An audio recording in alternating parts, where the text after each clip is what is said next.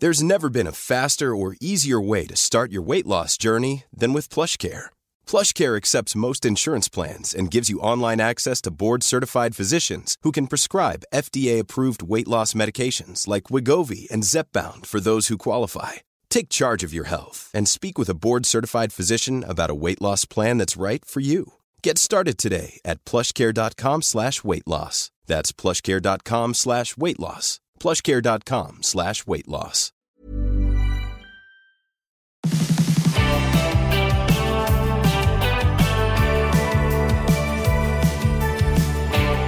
Most of the time, you don't leave jobs, you don't leave careers, you leave people and you leave managers.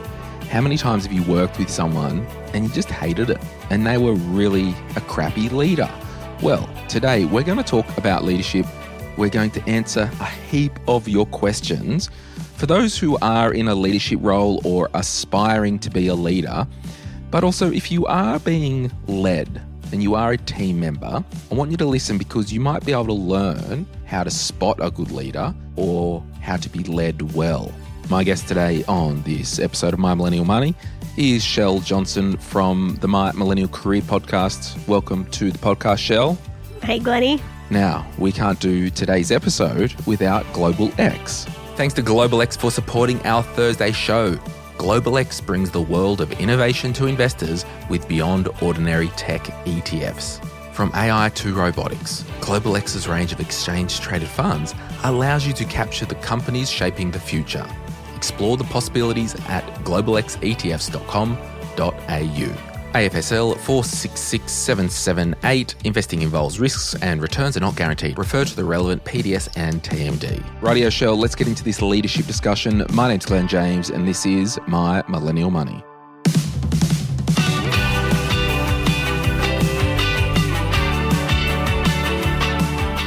Shell, you work a lot with leaders in your business at Boldside. You've worked with our team. You go into a variety of different businesses and give them a bit of a pulse check and people pay you for advice. It's weird, right? It is weird. It's awesome. Yeah, I might have to get some of that delicious money. But I mean, I opened with this whole, people leave people. They don't necessarily leave jobs. Like, do you have any opening statements before we get into these questions about leadership? Yes, let's do a State of the Union. I think the big thing, how the last few years, or probably the last 5 years at work, Glenn, there's been this big thing on perks, like ping pong tables and pizza parties and like all the perks, but really... I've got a T-shirt with the company logo and we wear that to work. Yeah, we're like really big on all the benefits. But the most underrated, undervalued benefit, in my opinion, is good leaders. Like, how much of our retention challenges at work, how many people have quit? Put your hand up if you're walking right now. Just put your hand up if you've quit because of a bad boss. Like, so many people leave their jobs because of a bad boss. And I think this is the big challenge I see in my business. There isn't enough emphasis on leadership being the main driver people stay in organisations. So if we can become great leaders or we can work for great bosses, we have a much better experience at work. Yeah, I follow you on LinkedIn, obviously, and everyone jump on LinkedIn and follow Shell Johnson, and I hate it because every time you post about leadership, I'm just like, I'm such a pathetic loser of a leader. I can't do it. I'm so glad that my posts make you feel that good about yourself. Yeah. That's a really good sell. Yeah, so go take follow that me. for what you will. So we're going to talk about leadership. Let's start with the first question. Here's one from Dana. Best ways that I can practically develop my leadership skills. There are so many ways you can practice leadership. You don't have to be in a leadership role. So if anyone listening right now, one of your career goals is that you want to become a manager in the next few years, start practicing now, like Dana has asked. So practically, that looks like putting yourself out of your comfort zone. And it might be that you need to put your hand up to run the next team meeting that's coming up. You need to run a workshop with your team around, let's look at lessons learned and debrief a particular project that didn't go that well. And so you might start putting yourself into these situations that leaders typically operate in and come up with ways that you can influence team members. Because essentially leadership at its core, I think it's John Maxwell said, leadership is influence. So it's not about a position title. You don't have to have team leader in your title to be in leadership. You simply have to influence people. But a lot of people don't know how we do that. Like, how do you actually influence people to get them to change their behaviour or do what you want them to do? And I think, like, within that, there are two kind of styles that I've seen with leadership and worked under. It's that bums on seats, 9 to 5, I'm the leader, you do what I say. And then there's this aspirational, we're going somewhere, I want you to come with me style. And I've always tried to lean on that one. One of the things I work with leaders on, Glenn, is how do you move from command and control to coach and guide? So how do you become a coach and guide, which for a lot of us who are control freaks, like, are you a control freak? Yeah, but I'm recovering for sure. I'm recovering too. I think we're both in the same recovering control freak camp. But if you're a control freak or you have really high responsibility, one of the challenges is letting that go. And if you want to lead people, you have to let go of the control and allow other people to do the work. The best way you do that is by becoming a coach and guide. So for Dana, one of the things I want you to start doing is read stacks of books on coaching. Michael Bungay-Stanier's book, The Coaching Habit, is amazing. He asks some great questions that you can use in your day-to-day job with any team member. One of the best ones he asks is, what is the real challenge for you? So when you get into tough conversations with team members, or when you're, as a group, you're trying to deal with a problem at work, start asking those questions. And good coaching questions set you up, they make you stand out, and they also make people think, oh, this person really wants to hear me. They want to hear my ideas. They want to hear my solutions. And the more you do that, the more you position yourself as a key leader and influencer in the team. Yeah, and I reckon, like, for Dana, one practical thing that you could try in your team to try and develop some skills, like, what about, we'll just assume that you're in a desk-based type role or an office environment, and probably doesn't have to be. You might be a nurse and you find a new way of doing something. Hey, I've pulled this catheter out a new way. But in the office, maybe you can, like, send an email or a message to Teams or a Slack to your team and say, hey, everyone, I found out a really cool way to do this task. If you want me to show you what I've done, happy to swing by your desk. So just doing some real soft things like that. And that is showing leadership. I've found a new way to do something. I'm going to invite people to come on this journey with me. Yeah, that's such a good example of, you have to think about the collective team rather than just thinking about yourself. One of the big challenges I see most leaders make when they step into a new leadership role is they still have that solo player mindset where they're like an individual contributor. That's HR speak for, like, I just do my job, I don't have to lead a team. But when you get into leadership, you really need to care about other people's success over your own. And that's a big shift, and it's really hard to do. So it's being conscious about that, like you said, and reaching out to the team and saying, hey, I've got this idea, it'll make your life easier, and you're consciously thinking of those examples. A lot of the questions that we had were actually from a lot of younger people worried about being a leader and being younger. Carolyn actually asked how to overcome imposter syndrome and how to prevent it. I mean, I shared a lot in our book, Sort Your Career Out, on this imposter syndrome. Look, I think you first need to know that everyone experiences it. I don't know if there's actually an answer, but everyone experiences it. And particularly, I would think if you are made a leader, you have that authority to lead, and you just have to almost step into it and, like, look, learn with me, guys, and I don't know, like, do you want to maybe throw me some words here? But if someone was a new leader, I think you mentioned it on your podcast the other day with Shane Hatton, like, be okay with telling people, hey, I'm new to this. Can you have grace and help me? I don't know. Totally. There's another question on here from Ashley. It says, I'm the youngest person in my department and in the top position. What's an imposter syndrome tip? So again, it's that thing of, like you said, Glenn, everyone experiences it. I've really started to reframe imposter syndrome as being a good thing for leadership. In fact, I think the best leaders have a sense of imposter syndrome, because the reverse, like, let's think about when people are new to leadership and they're overly confident and they're like not aware of their weaknesses and they're completely like, I am amazing, I'm the best at this. Those people are the worst people to work for, because you're like, you don't know that you're actually terrible at this job, or that you're just learning. You think you've got it all together and you don't. Whereas people that we like working for are vulnerable.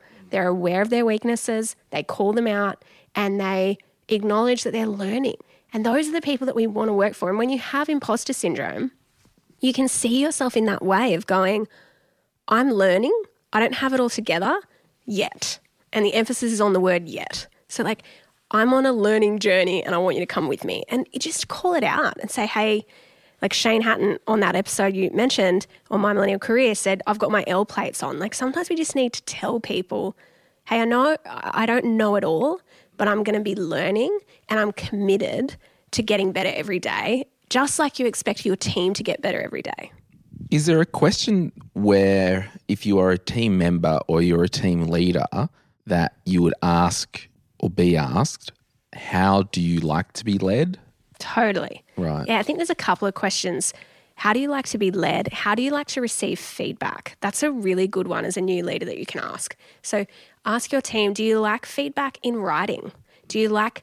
Some people like feedback in the moment, whereas other people like space to process it. So I know you are really happy to have difficult conversations in the moment. So I'd be just coming to you going, hey, Glenn, let's talk about this thing. Whereas another team member might be like, hey, James, I want to give you the heads up. We probably need to talk about this issue. When works for you? Can we meet tomorrow? And that way I'm giving that person feedback in the way that they... But you're talking about negative feedback. Yeah, constructive feedback. Yeah, where I'm, I guess, asking broadly, how do you like to be led? Someone might go, oh, treat me like I'm a naughty boy, or someone else might be like, just be aspirational. Like, can you slightly tweak your approach to the different personality? Yeah, you totally can. The reason that goes back to knowing your team, right? Knowing the team. I like to get really specific with questions, because I think if you say, how do you like to be led? Someone's going to look at you with a blank stare and go, I don't know. Yeah. How do you like to lead? Like, I think it's too broad. So I'd focus on specific areas. So the first one is feedback. The next one is what motivates or drives you. So Glenn, I'm just going to ask you, what do you think motivates you at work? At the moment, and this podcast, it'll probably be up after the event, but I'm planning a digital workshop and I just love putting content together to teach people. Is it that you like people to be learning and growing? Yeah, that's what I like. And that's kind of why I like teaching people on the podcast as well, because it's just sharing knowledge and encouraging people. And what is it about that makes you feel good? I think that I've helped someone move the needle in their life. Even though I haven't moved it for them, I've given them the track to do so. And when you felt least energized at work, what's happening? I'm bored, dealing with crap. When you feel like you don't have a purpose. Or being overwhelmed. Yep. Like too many micro decisions that I need to make. And not enough new stuff. Yeah. So I think, as an aside, if you're a new leader, go back and listen. Write those questions down. So what energizes you? What de-energizes you? What are you motivated by? How do you like to receive feedback? What do you want from your career? Those questions are more specific. Each person will have a totally different story. So your version of that is really different to my version. And if you know that about the 6 people on your team, you're going to be a better leader, and you can tailor your style to get the best out of that person. But if you don't know that, you're going to use the wrong drivers and you're not going to get the best out of those people.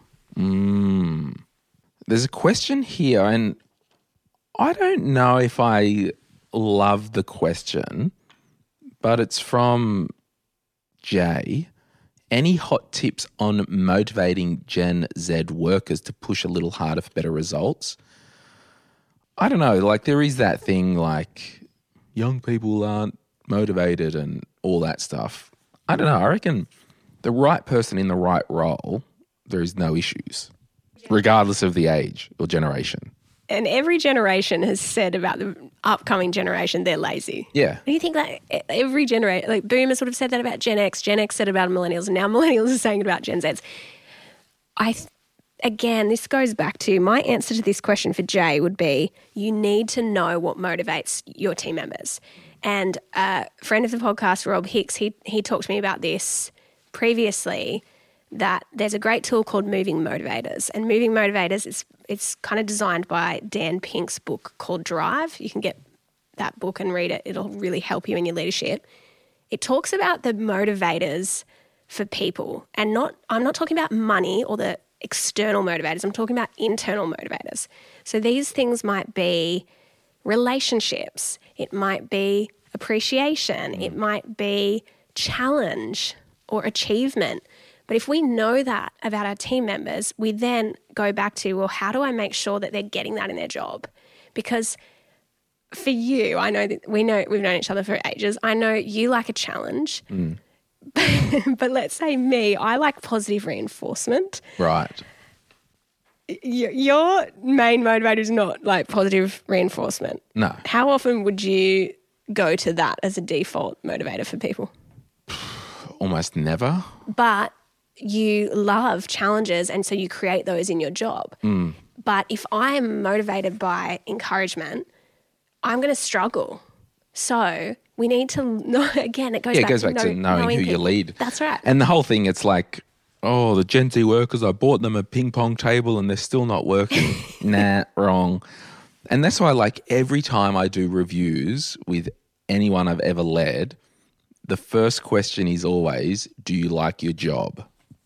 Because if that's a no, we've got a bigger problem. And how can I help you turn that to a yes, either in the business or in another business? Could we change the question a tiny bit? Yeah. Because I reckon employees might find that hard to answer. Because if I was reporting to you, I might find that, well, what happens if I tell the boss no? Because will that impact my job? What if we change it to, what would make you like your job more? Yeah. Because a what question opens it up. It's not a yes or no answer. Whereas when it's a yes or no answer, a closed answer, it's a more difficult conversation to have. I just want a yes or no. Of course you I did 1 year rate your job satisfaction out of 10. And was that better? Oh, yeah. There was one that was lower than what I would expect, and we worked through the issues and all that. So, and I think that this is why I go to get good at asking questions, because what questions open a conversation, but closed questions make it difficult for people to respond, especially when there's a power dynamic. Because when you're the boss, people are less likely to be honest with you because they may fear it's going to impact their job ongoing. So we need to create safe conversations. And the way we do that is we get really good at asking great questions. Well, there you go. Another question here. Ooh, dun, dun, dun. All right, next question. Bailey, I would love to know how to step into leadership without prior experience. So a new leadership role without experience. Okay. Actually, can I ask you a question? You've run multiple businesses, you've had employees for a long time. What behaviours do you need to see to promote someone? Forward thinking, active thinking, initiative. Drive. Yeah. Yep. I reckon initiative. Happen to life. Don't let life happen to you. There you go. Write that down. Yeah. I think initiative and ownership are huge. If you want to lead a team, you need to show ownership. You need to act like you've got the job before you've got the job. Yeah, because you can show ownership and initiative without any experience. You can turn up tomorrow, walk in, you could be the doormat and show initiative, and you would get promoted to inside the door, not outside. Good, Rick. I love that analogy. Yeah. So take that away. I think initiative is massive, being active and having a growth mindset. Like one of the big things that sets people up to get a promotion are people who are willing to go the extra mile, and they're willing to, and they respond well to feedback.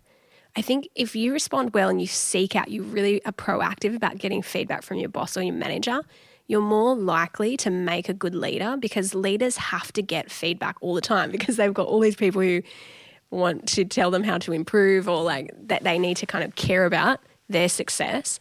So a couple of things around ownership, initiative, and having a growth mindset to me are like crucial.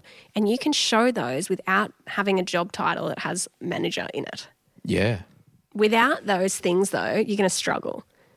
The other thing I would encourage Bailey to do is to talk to leaders within the business she's working in and find out what does it take to lead well in this environment. Because leadership can look different in different environments. So in one business, they might value a certain thing, maybe safety. If you're working in a high-risk industry, safety might be the most important thing versus if you're working in a tech company, innovation and being able to think outside the box might be the number one priority. So I want you to understand what is it that leaders need in this environment that's unique to where I'm working. And then I want you to have a conversation with your boss about how can I get to that? What can we do together to help me get to that position? Yeah, I've said for years, and I'll tweak the statement a little bit. Like I've said for years, if you hang around long enough at a place, you'll end up running it. Now, I'll probably caveat that with if you hang around long enough and you're ambitious, you're loyal, and you're a go-getter, and you're not taking the piss, you will rise to the top. The wheat will be separated from the chaff. You're just pulling all of these one-liners out. I think as well, like, look to make people's lives easier. Yeah. Like if you can make people's lives easier, make people's work situation easier and set other people up to win, you stand out from every other person that's just looking out for themselves. As a junior employee, when I was like in my early 20s, I just had the mindset that, yes, that's my job. It might have been client services in a financial planning office. And literally my mindset was, I'm here all day. You're paying me. You own my soul. I'll do anything. Don't actually care. It's like, you want me to do something that isn't my job? Like, oh, we need all these things shredded and like nothing was below me. Like, well, all right, fine. If you want to do that, it's probably not the best use of your money when you can get someone that you're paying less to do that type of role, but I'll do whatever. I don't actually care. And I think that's the other big thing, Glenn. It's like lose the ego. Yeah. Like if you lose the ego and go, you know what? No, like there isn't anything that's beneath me. Like I was talking to one of the businesses I work with, a client the other day, and one of their new employees refused to go and do a coffee run because they were like, that's beneath me. That's a job for an intern. And I was just like, actually, you know what? I've seen CEOs of $500 million plus businesses go and do a coffee run for their staff because they care about their staff having coffee. Like why are you above that? Like just make other people's lives better. Maybe, I don't want to psychoanalyze because I'm crap at it, but like you just wonder with those types of people, have they had a bad experience in a junior role getting treated like crap? Yeah, and maybe. And that's the thing. It's like I'm of the view that everyone deserves the dignity as a human. Yeah. And if you're doing a job that's quote unquote lesser, it doesn't mean you're a lesser person. Yes. And I think you're right. Like there may have been context around why that person didn't want to, but I think it goes to one of my big pet peeves when it comes to employees, and I have been in HR for the last 10 years. I've seen so many employees do this. Ego problems on teams is just so bad. It's the worst. It is really destructive. So if you feel like if you're projecting a sense of entitlement and ego at work, that's going to stop you in your career. It's going to hold you back. But if you look at tasks that you do as a service to someone and you're like, I'm doing this in service of something bigger than myself, it's going to land better. But also, like, if you're a team member and you're too good to do something in the team, well, shut up, go start your own business and go do it yourself. Like, at the end of the day, a business is paying for labor. They're paying you to do a job. If you don't like it, get another job, change your career track, or prove that you can do it better yourself. Go on, piss off. It's funny, isn't it, once you start a business, how much you realise some of the stuff that you used to whinge about was actually a luxury.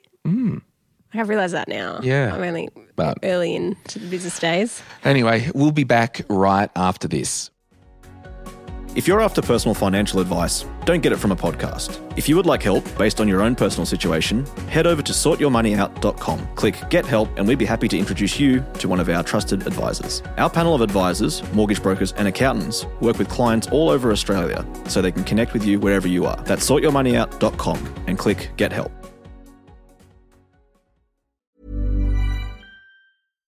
Hey, Dave. Yeah, Randy. Since we founded Bombas, we've always said our socks, underwear, and T-shirts are super soft. Any new ideas? Maybe sublimely soft. Or disgustingly cozy. Wait, what? I got it. Bombas. Absurdly comfortable essentials for yourself And for those facing homelessness. because one purchased equals one donated. Wow, did we just write an ad? Yes. Bombas. Big comfort for everyone. Go to bombas.com/ACAST and use code ACAST for 20% off your first purchase. I'm Sandra, and I'm just the professional your small business was looking for. But you didn't hire me because you didn't use LinkedIn Jobs. LinkedIn has professionals you can't find anywhere else, including those who aren't actively looking for a new job, but might be open to the perfect role, like me. In a given month, over 70% of LinkedIn users don't visit other leading job sites. So if you're not looking on LinkedIn, you'll miss out on great candidates like Sandra. Start hiring professionals like a professional. Post your free job on linkedin.com/people today. Radio, we are back, and this episode, it is also brought to you by our book, Sort Your Career Out and Make More Money. A bloody good book. It's a great book. Written by two great people. Two legends. Speaking of ego. Speaking of ego, let's get into some juicy stuff. And there's a link in the show notes if you want our career book. I actually talk a lot in there about risk-taking and negotiation, which is kind of cool. But Shell touches on the bedrock of your values. Because if you're doing something that isn't aligned with your values, guess what? You'll hate life, you'll be unhappy, and you'll think everyone's the problem. But it's just a misalignment with you, who you are as a person, and your values. All right, let's do something a bit wild. Carly, tips for fully embracing a temporary leadership role, such as maternity leave cover.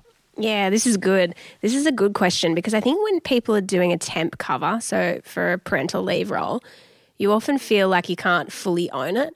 My advice to Carly and anyone in a temporary role is go all in. Show up as if if you want to get that job ongoing, or let's say you want to eventually progress into that as a permanent role, go all in. I think we do this thing, Glenn. I've seen it in I've seen so many examples of this. We hold back because we've got this fear of if I show up in my fullness in this role and then I don't get it on a permanent basis, what does that mean? And does that mean I'm not good enough? So then we play maybe 60% in the role rather than being fully self-expressed. And update your LinkedIn during that period as well. Yeah. Team leader. Totally. Temporary team leader. Cover. Yeah, that's Cover right. team leader. What would you call it? What I would just say, you're being a team leader, go all in. And okay, yeah, you might only do it for 12 months. If it's parental leave cover and the person comes back, then it's still a good experience. And I want you to show your best self in that. I don't want you to half-ass it because you're afraid of failing, or you're afraid that if you do that temporary cover, you don't land it in a permanent capacity. What does that mean about you? And I would probably say lean as well on your direct report to say, hey, what tips have you got? Or, hey, this happened in the business, was this the right way to handle this? Because at least if you take your direct report along the ride with you, you're not going to be alone, and they're not going to turn around and go, why did you lead it this way for 3 months? Yeah, and I think you need to make decisions in the role as if you're in there in the long-term capacity. But I think you're right. Get your manager's input going. Here's what I would recommend we do. Are you comfortable with that direction based on the history that maybe you don't have? But I guess my advice to Carly would be own it. Own the role. Go all in. And yeah, okay, the person's probably going to come back and that'll change your dynamic. But if you go all in, you'll get a better experience. You'll get a better kind of taste of what that leadership role is like. And you'll be more likely to get a future promotion because of how you showed up in that temporary capacity. Pendle is their name on Instagram. How do you work around a micromanager who struggles to let others take the lead? Yes, this is something that I know lots of listeners will relate to. Micromanagement is annoying.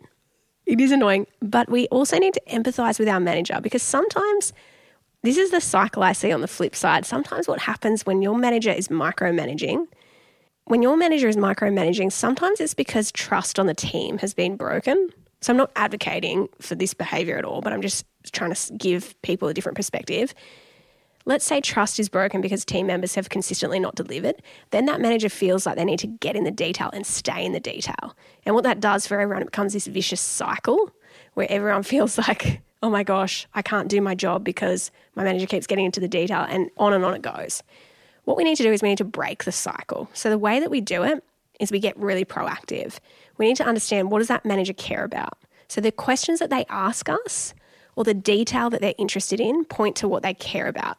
If they care about project deadlines, which most managers do, and you've failed to deliver on a project deadline, then next time they're going to want to know well in advance where things are up to. Now, your job is to get ahead of the curve.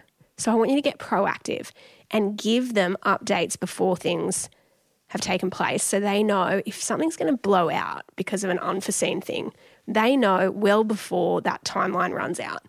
And you can work out, do they like that communication via email? Do they like it via Teams? How do they want to be communicated with about this stuff? And what are the things that they want you to jump on the phone and call them about if there's something urgent? Or what are the things that they want just on Slack? But if you haven't done that and gotten proactive, you're not going to be able to break that micromanagement cycle. And the biggest way we can do it is by just getting clear with what our manager cares about and then communicating with them in a way that they like to receive. And so it's kind of the reverse of what we were talking about before. We can ask those questions of our manager to understand what makes them tick, and then we can lessen that micromanagement over time. We touched on it before, but there's a question here, tricks to leadership when you were much younger than people that you're leading. While you have a bit of a think of that, I reckon the first thing that you should always, I guess, not do is make your ego stand out that you are better than someone that's older than you, just on a human level. Remember, everyone's the same. Everyone deserves the same amount of dignity. So I don't think you would ever, make it be known that I'm so successful, look how young I am, and you're older, like that subconscious type stuff. So I'll just try front of mind, treat everyone as a person in a position, not a person that has an age. Yeah, I think that's big. That's massive. The other thing I would say is you don't need to know it all. And acknowledge what you don't know. And you can lean on some of the wisdom. Yeah, that's right. You can invite people to contribute based on their skill set, based on their experience. And I'd be upfront when you start. I started my first real HR manager gig, and it was quite a senior role when I was 24. And I was leading a team who were all older than me. And I would say I was quite immature, but I didn't know that. Now I look back and I'm like, oh my gosh, that was like embarrassing, some of the things that I did. But if I had my time over again, my first one-on-one meetings with my team member, there would have been a few things that I did. Number one, I would be saying to them, hey, I know you've got heaps of experience here. I'd really love to lean on you in this capacity to get that goal that you know out into this team. Yeah, and the whole thing is, like, you're a team leader. It doesn't mean you're a dictator. Like, it's a team. That's right. And your job is to get the best out of people. You're part of the team still. That's right. Yeah. And I think the other thing I would have said, I would have been a bit more vulnerable, because I think vulnerability does this weird thing where we think it exposes our weaknesses, but it actually helps people to trust us more. So bring the humanity into it. That's right. It's a paradox. So we feel like we have to project confidence, but when we have confidence without competence, which is often what we have when we're younger, confidence without competence. It can come off, but and also, I get a lot of, bad reviews and all that, which is fine, whatever. But I think sometimes confidence and arrogance can be confused? Yeah. Because I'm quite confident. I'd like to think so, but some people might sense that as arrogant. I think inflated ego and arrogance are often associated with, to me, a lack of confidence or a lack of self-awareness. When you're self-aware and you also know what you're good at, that to me is confidence. And when we're young and we're in a role that maybe we feel a little bit out of our depth in, I think our knee-jerk reaction, Glenn, is to project confidence artificially. So it's that whole fake it till you make it. And I personally don't like that as an expression. I think that causes heaps of problems on teams. Instead, I would just be upfront and say, hey, I'm going to be learning this new role with you. We're all going to be on this like weird journey together. But my goal is that we work the best together as a team. And that means that I'm going to be getting input from everyone to make sure that this team environment is the best. And you can run a team workshop with your people to set expectations of how you behave, how you show up, what do you want to be known for as a team. And when you do that, you're getting that input from each of your team members. They're going to be more engaged and feel more included. Question, what is a 360 review? Because I've actually heard it thrown around. Like, how does it actually work? So a 360 review, I was running one of these this week actually for a leader. It's essentially reviews a 360-degree review. So you get full circle. Full circle. So you get feedback from... I know that from my navigation modules with charting. I know, I can see all boating. You're how are you acknowledging your vulnerability when it comes to boating and learning? Yeah, absolutely. Sure, whatever. So 360 review is getting feedback from the people that report to you, so your team, from your manager, so the person who's above you, and from your peers, so the people that are sideways. If you think about an org chart, it's like everyone on the org chart. You might pick like 8 people to contribute. They give you, generally it's anonymous, feedback about how you go as a leader on a range of things. Ugh, sounds wild. It can be wild. It's kind of like, I did one once and I definitely cried. I was like, this is confronting. You did one as in you received one? Yeah, I got feedback from a range of peers, my direct reports and my boss. Gosh. And I think it was a really good learning moment because it exposes your blind spots, the things you don't know that you're not good at. And for me, like there was a range of things. It was like being abrupt, talking too much, which is like probably what I'm doing right now. But if you don't do that, if you don't open yourself up to feedback, I think every leader can benefit from a 360. Yeah, and like when we do the podcast census, I always go, give us all your comments, good and bad. And I think like with feedback, you've just got to look for trends, because if one person says you're an arrogant asshole or, oh, he's such a bitch, like, or whatever, sure, might be true. But if every second person is saying that, we've got a problem, people. That's right. The patterns and trends. Yeah, you just got to look for the trends and patterns. And I think you've got to get people to contribute that are going to be honest and open with you. Yeah, without malice. Without malice. Yeah, they have to have your genuine interest, like want you to grow. But I mean, I think every leader should do that process and they should do it regularly. Rowan Dredge, I know he's come on your podcast, he's come on ours. Rowan Dredge, who's been on both the podcasts before, says as a leader, you need to know what it's like to be on the other side of you. Yeah. And I don't think many leaders know that about themselves. It would be horrendous to be led by me because I'm so erratic, but I'm trying not to be. The other thing I'm just thinking about is your own belief system about yourself as a leader. I feel like sometimes you self-talk as a leader, if it's really consistently negative, that's probably something to be aware of.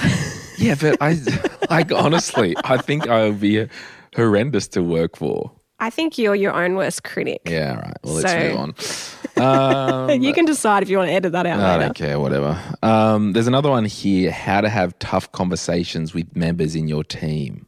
Yeah, massive. How do you like to do this? With great difficulty. It's very difficult, yes.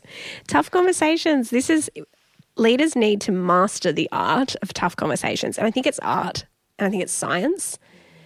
But the thing that you said before, Glenn, about patterns and trends, whenever you're giving feedback, you need to focus on the pattern of behaviour. So like, how do you distill for that person? What do you think the trend is that you're seeing? So let's say your team member consistently misses deadlines. So the pattern of behaviour is maybe a lack of attention to detail. And so that lack of attention to detail, what does that mean? So the pattern is inattention to detail. The example was they missed that project deadline. What is the impact of that? Then you need to tell them how does that behaviour impact the team? Well, what that means is that we lost money because we didn't launch that product in time, or by forgetting to do that, the customer didn't get what we said we'd send them by the due date. And what does that mean? Well, then that means that they jump on Google, they give us a bad rating. What does that mean? And so you need to paint the picture of the impact of the behaviour. And then at the end of that conversation, you use your coaching questions. So what are your thoughts on this? Or what do you think we need to do differently going forward? What things are you going to change to see a different outcome next time? And then we walk through that process. So the process is your core concern, the example, and the impact. That's how I frame up any difficult conversation. I walk through that every single time. How do you negotiate disciplinary actions? Say more. Tell me more. Like they've done something and hugely violated your trust as a leader, or hugely dropped the ball and you had to discipline?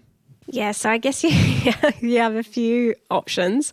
I'm laughing because discipline is such a hardcore. To spank in the workplace? Oh my gosh. So you have a few things up your sleeve. People use performance improvement plans, people use written warnings.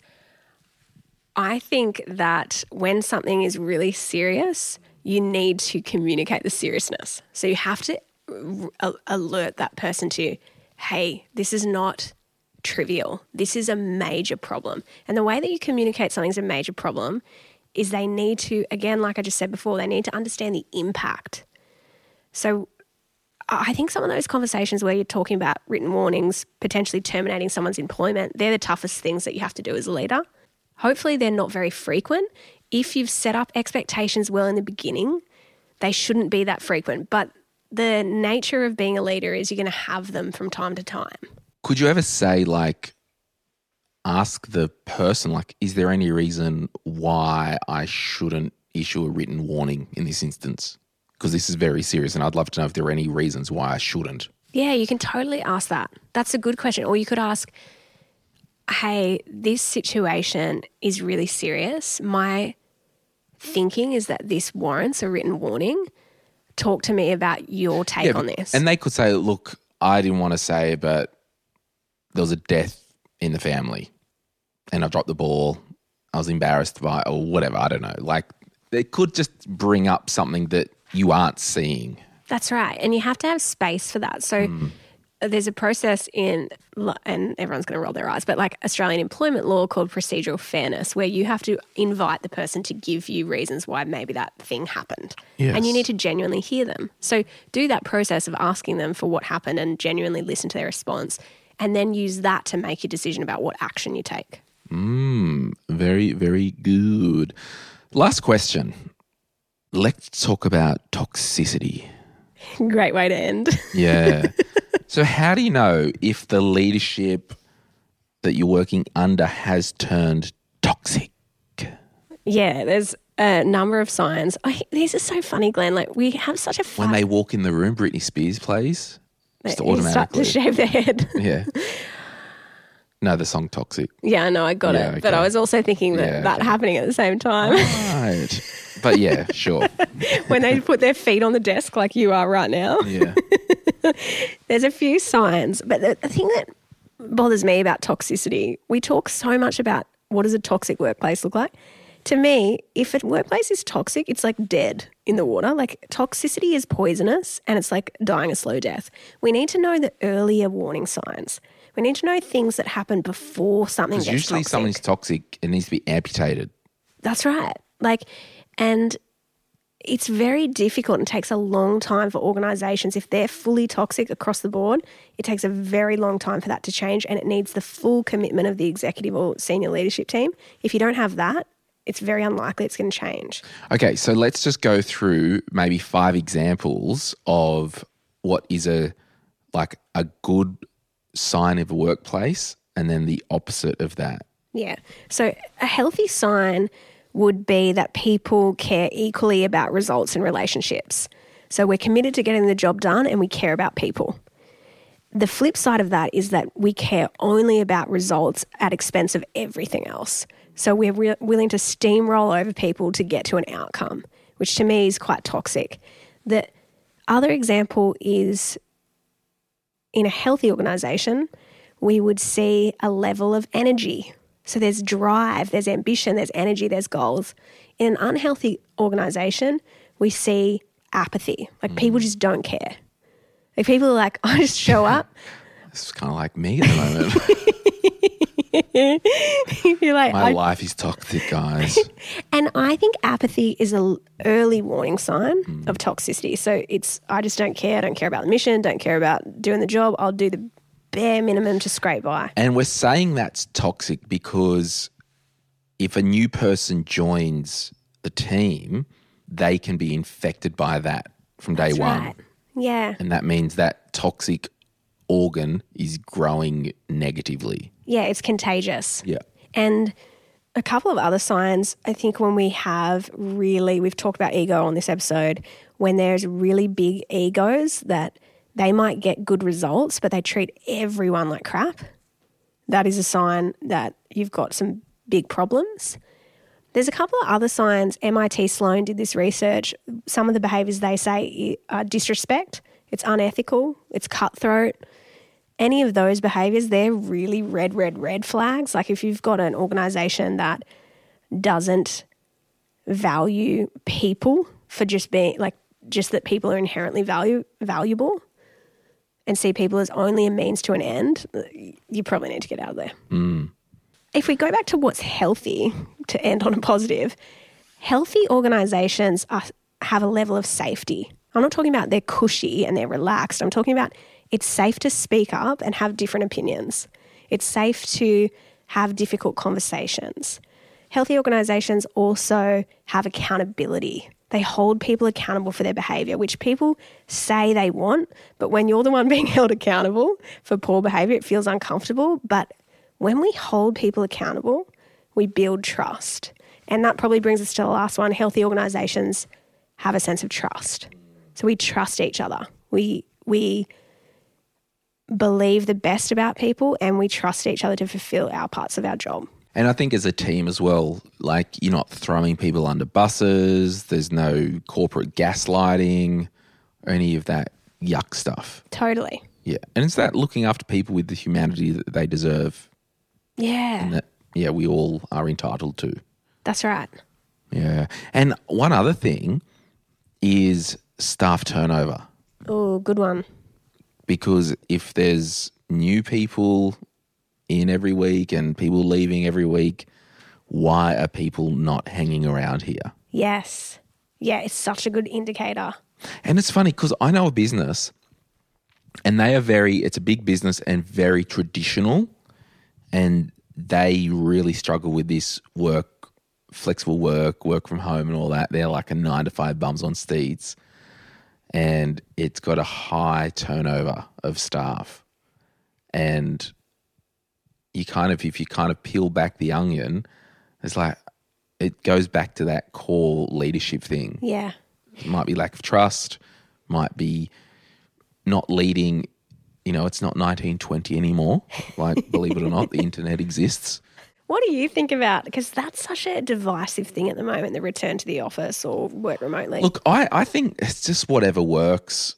It really is. I'm okay if a business says you've got to be at least 2 days in the office, 3 days or whatever. I don't know. I think it's really hard to have a blanket call. Yes. But, Zoom went back, ironically. But it just shows you that there is power with being together. in person. In person. I think you need to have a purpose, a clear purpose about, we don't just want you in here so that we can see you and watch you. That's right. But we want you in here and we're going to set up. So we can collaborate, so we can continue to build culture. But make sure you do things, activities that cause people to collaborate, not just be like, come into the office but sit on Zoom meetings for like 7 hours. Yeah, so I don't know. It's just so nuanced, and all I would say is if you have the occupation that you can work from home, so you're not a registered nurse.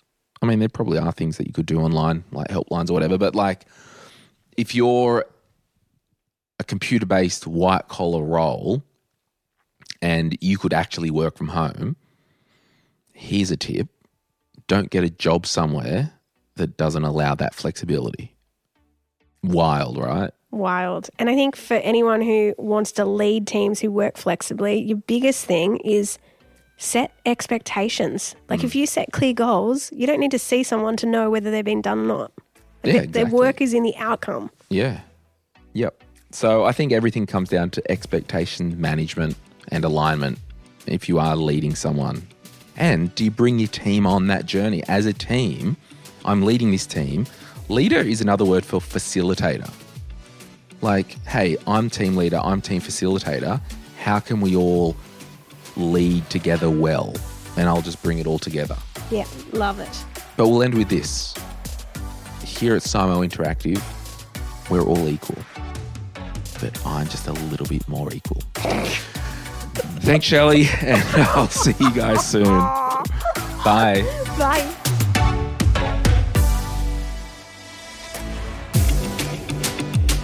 We acknowledge the Awabakal people, traditional custodians of the land on which our studio sits, and pay respects to their elders past, present and emerging. We extend that respect to Aboriginal and Torres Strait Islander peoples who may listen to our podcast. My Millennial Money supports a variety of charities, and we encourage you to consider giving as part of your overall financial strategy. If you would like some giving options, or if you're unsure about which charity you can support, head to mymillennial.money/charities for more info. This podcast is for education and entertainment purposes. Any advice is general financial advice only, which does not take into account your objectives, financial situation, or needs. Because of that, you should consider if the advice is appropriate to you and your needs before acting on the information. If you do choose to buy a financial product, read the product disclosure statement, target market determination, and obtain appropriate financial advice tailored to your needs. Simo Interactive Proprietary Limited, the publisher of the podcast, and Glenn James are authorised representatives of Money Sherpa Proprietary Limited, which holds financial services license 451289.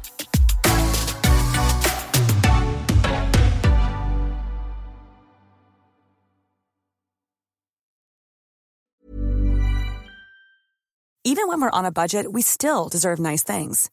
Quince is a place to scoop up stunning high-end goods for 50 to 80% less than similar brands. They have buttery soft cashmere sweaters starting at $50, luxurious Italian leather bags, and so much more. Plus, Quince only works with factories that use safe, ethical, and responsible manufacturing. Get the high-end goods you'll love without the high price tag with Quince. Go to quince.com/style for free shipping and 365-day returns. Why don't more infant formula companies use organic, grass-fed whole milk instead of skim? Why don't more infant formula companies use the latest breast milk science? Why don't more infant formula companies run their own clinical trials? Why don't more infant formula companies use more of the proteins found in breast milk? Why don't more infant formula companies have their own factories instead of outsourcing their manufacturing? We wondered the same thing. So we made ByHeart, a better formula for formula. Learn more at byheart.com.